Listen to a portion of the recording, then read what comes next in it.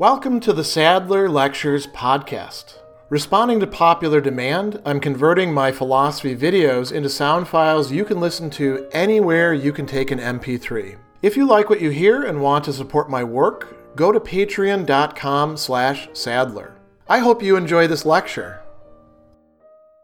At the beginning of part 3 of his work on the basis of morality, Arthur Schopenhauer is going to consider some skeptical objections to morality, namely the idea that there is anything like a natural basis for morality in us human beings. And the way that he presents it, it looks pretty bad. He actually brings up a skeptic, Sextus Empiricus, and the Pyrrhonians. So this has an ancient pedigree, you could say, this doctrine that everything is essentially by convention or institution rather than having some sort of basis that we can access easily. And he also brings up a historical perspective at the beginning, saying, might it not follow from a retrospective glance at the vain attempts to find a sure basis of morals for more than 2,000 years that there is no natural morality at all that is independent of human institution? And he says, on the contrary, might it not be inferred that this is nothing but an artificial product, a means invented for what? For the better restraint, for holding people back, of the selfish and wicked human race, and that accordingly, without the support of positive religions, it would fail since it had no internal credentials and no natural basis. So he's presenting a significant problem here in the 19th century. If we look back, we see that history is littered with all sorts of attempts to provide a natural basis for morality, many of which contradict each other. Maybe there is no such thing. Maybe it is just an artificial product, something that ultimately reduces to power or force or the workings of one set of people against others, or delusions and ideology. And he goes on and he says, justice and the police cannot suffice. Everywhere there are offenses whose discovery is too difficult. Civil law can at most enforce justice, but not philanthropy and beneficence, since here everyone would like to be the passive part, everyone would like to receive these, and no one the active. And then he says, this has given rise to the idea, and we see this even today by some people, right, that morality rests solely on religion. Both have the same aim of being the complement to the necessary inadequacy of legislation and the machinery of the state. So we'd have like the realm of power, the state, hopefully trying to make things the best for everybody involved in it. We have religion over here, and then we've got morality, this sort of bastard child roaming around, maybe restraining bad human impulses, maybe not. And so he's going to point out that, if we look at human beings, we actually have to be realistic about this. He says we should be greatly and childishly mistaken if we thought that all of the just and lawful acts of mankind had a moral origin. Now, he's not denying that these acts can in fact be just. You can give people what you've committed to. You can apportion resources or burdens fairly, right? That can be in the action itself. But the question is, what's motivating you? And he says, the relation between justice is practiced by human beings and genuine honesty of heart is analogous to that between expressions of politeness and love of one's neighbor. So what we have here is justice and politeness, which can also include philanthropy in the sort of formal, external sense, giving people things. You're nice to your neighbors. But that doesn't mean that you actually care about them at all. That doesn't mean that you want the best for them. It might be that you're actually engaging in something a bit self-serving. And he says that a sign of this is the fact that there's a deep indignation ready to turn into the most furious anger roused at the slightest hint of a suspicion in this direction. What's the suspicion in this direction? That somebody is not really what they're pretending to be.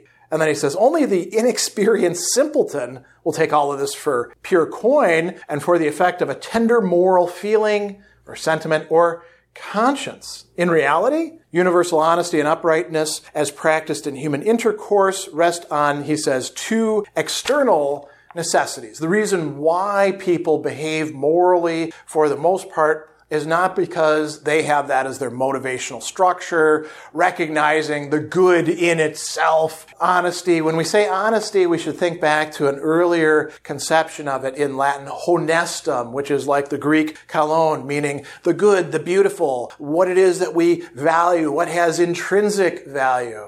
Schopenhauer is saying, we know that in a lot of cases people talk a good talk and they'll even behave morally, but they really have other motives for doing this. And so one of these is this external force, the order of law, which he says protects everybody, the rights of everyone. Here, everyone's rights are protected by public authority. So that's one thing. You don't want to get in trouble for breaking the law. And then the necessity of maintaining a good name. He says the recognized necessity of a good name or civil honor for making one's way in the world. And you might think of this as how to be successful, or you might think about this as security, how to just hold on to what you've actually got. And Schopenhauer thinks that most people, in most places, at most times, this is really what's motivating them. And so he says everybody's steps are under the supervision of public opinion. It never forgives a single false step. If you steal once, you're going to have your honesty and integrity impugned and you'll be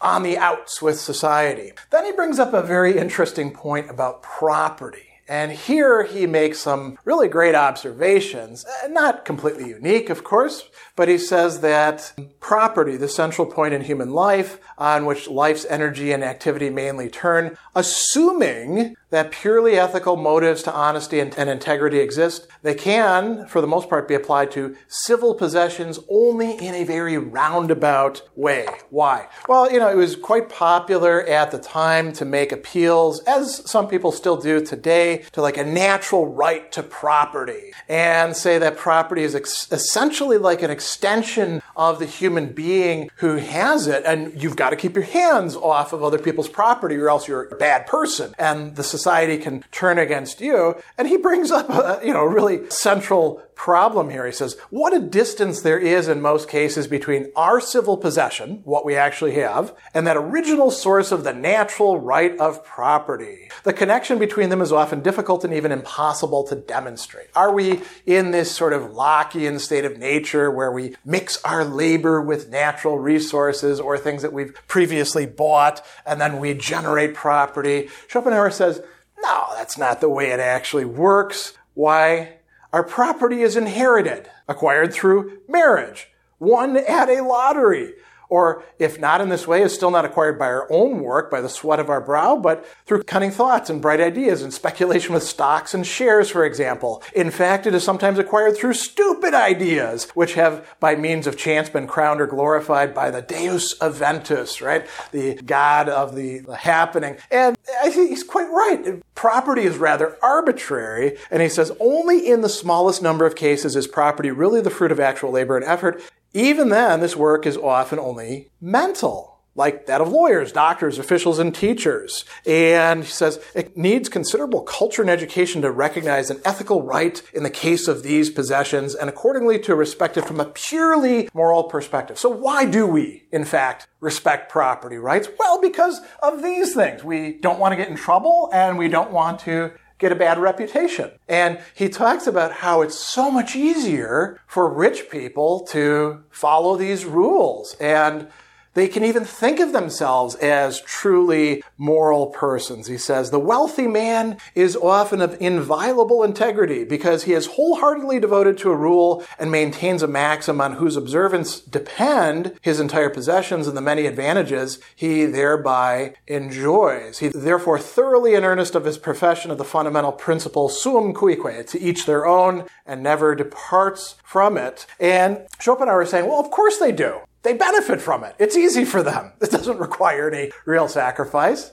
The poor person, on the other hand, the one who looks at property and, sees what they don't have, he says that the poor man who has come off badly and by virtue of an inequality of property sees himself condemned to want and hard work while others openly and obviously live in luxury and idleness will hardly acknowledge that underlying this inequality is a corresponding inequality of merit and honest livelihood. But if he doesn't recognize this, how is he to find the purely ethical impulse to honesty and uprightness? So if we think about property as a case study here, something that's really essential to human beings, we're not going to get that we just recognize morality and then follow it kind of automatically. It's easy to be moral for the rich. It's hard to be moral for the poor. It's also easy, he says, for the merchants who are very invested in that sort of thing. And so Schopenhauer goes on and says, what is going to keep the poor people in check? What is going to help them? What is going to restrain them, right? And so, one thing that people talk about is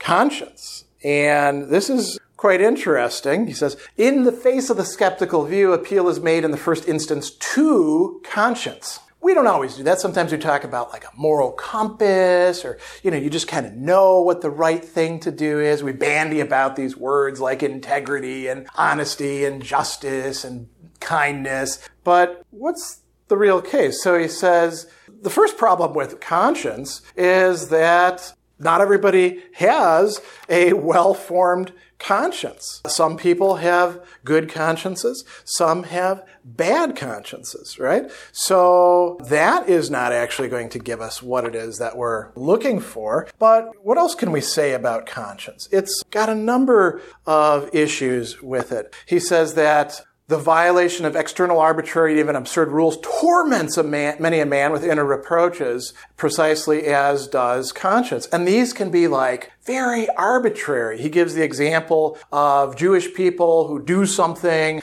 on the Sabbath and then they're bothered by this. He also talks about a nobleman or officer stung by his secret self-reproach because in the case of some rebuke, he did not properly comply with the laws of the fool's code called knightly honor, which is this necessity of a good name, right? So conscience is not actually going to help us. And he's got this great quip here where he says, many a man would be astonished if he saw how his conscience, which seems to him such an imposing affair, is really made up. Where does conscience come from? So he suggests it probably consists of 1/5 fear of men, 1/5 fear of the gods, 1/5 prejudice, judging ahead of time literally, 1/5 vanity, and 1/5 habit. So what is conscience? He says, take religious people. Religious people of every faith frequently understand by conscience nothing but the dogmas and commandments of their religion and self-scrutiny undertaken with reference to them. So conscience is not going to be particularly helpful. Where are we going to get a basis of morality from? He's not going to tell us quite here, but he is going to point out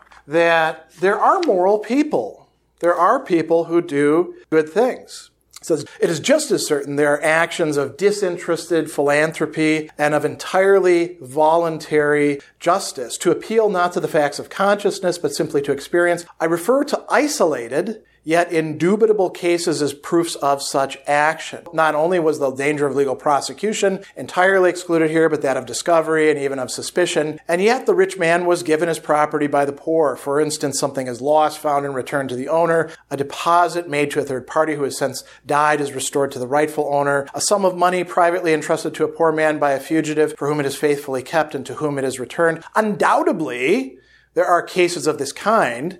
Now notice what he says next. But the surprise, the deep emotion, and the high respect with which we welcome them are clear evidence that they belong to things we do not expect and are rare exceptions. And he goes on to say, yes, there are genuinely moral people, and they're like four-leaf clovers. They happen, but they're not the norm. Most people are not really acting out of genuine morality. They're acting out of, the want to protect themselves, to advance themselves. And we're going to get to that in a bit when we look at other parts of this, particularly the anti-moral incentives that he'll discuss. A little bit later, he's going to say, all these skeptical objections taken together certainly do not suffice to deny the existence of all genuine morality, but they do moderate it. They moderate our expectations of the moral tendency in human beings and consequently of the natural foundation of ethics. And he goes on and says, for much that is ascribed to this foundation can be shown to spring from other motives. And a consideration of the moral depravity of the world proves clearly enough the incentive to do good cannot be very powerful, especially as it does not often work, even where the motives opposing it are not strong.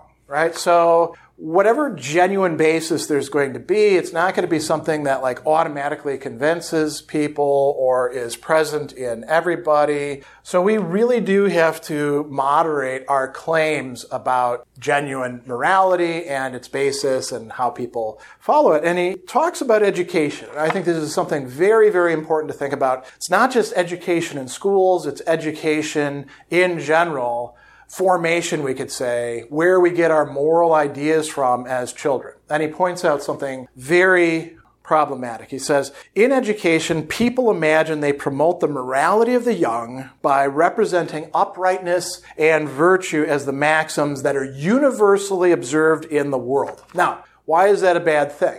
In part because it's false.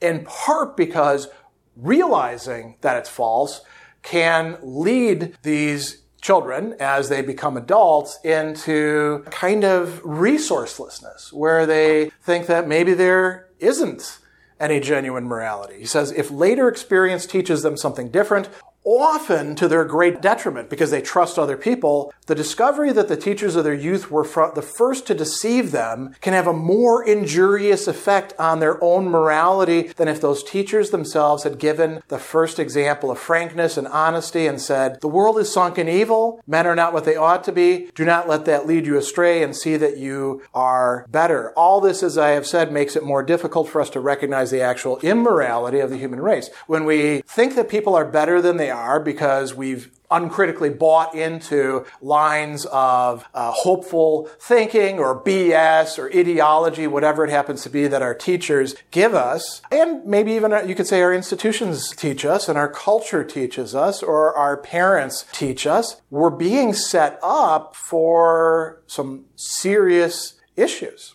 He closes out this section by making a distinction about ethics. And he says that I'll probably be told ethics is not concerned with how people actually behave, but this is the science that states how they ought to behave. Here you can think about Kant, for example, right? And Schopenhauer says, no, that's not what ethics is actually about. It doesn't just have to do with the concept of ought or the imperative form of ethics, which is it has a theological morality, and outside of this it loses sense and meaning. He says, I assume on the other hand, the purpose of ethics is to indicate, explain, and trace to its ultimate ground the extremely varied behavior of human beings from a moral point of view. There's no other way for discovering the foundations of ethics than the empirical, namely to investigate whether there are generally any actions to which we must attribute genuine moral worth. What would these be? He gives 3 examples. Voluntary justice, doing justice when you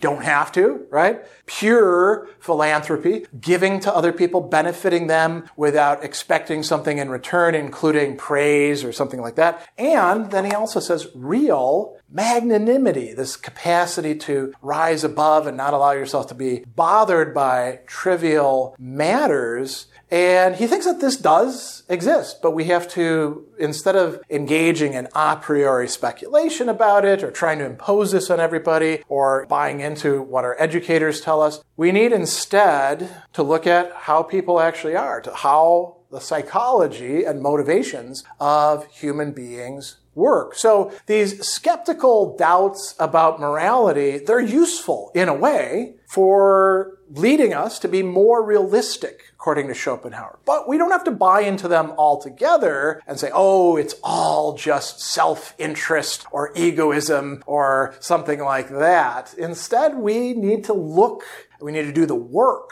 of looking afar to find instances of genuine morality and what motivates it.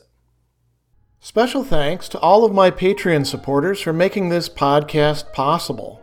You can find me on Twitter at Philosopher70, on YouTube at the Gregory B. Sadler channel, and on Facebook on the Gregory B. Sadler page. Once again, to support my work, go to patreon.com/Sadler. Above all, keep studying these great philosophical works.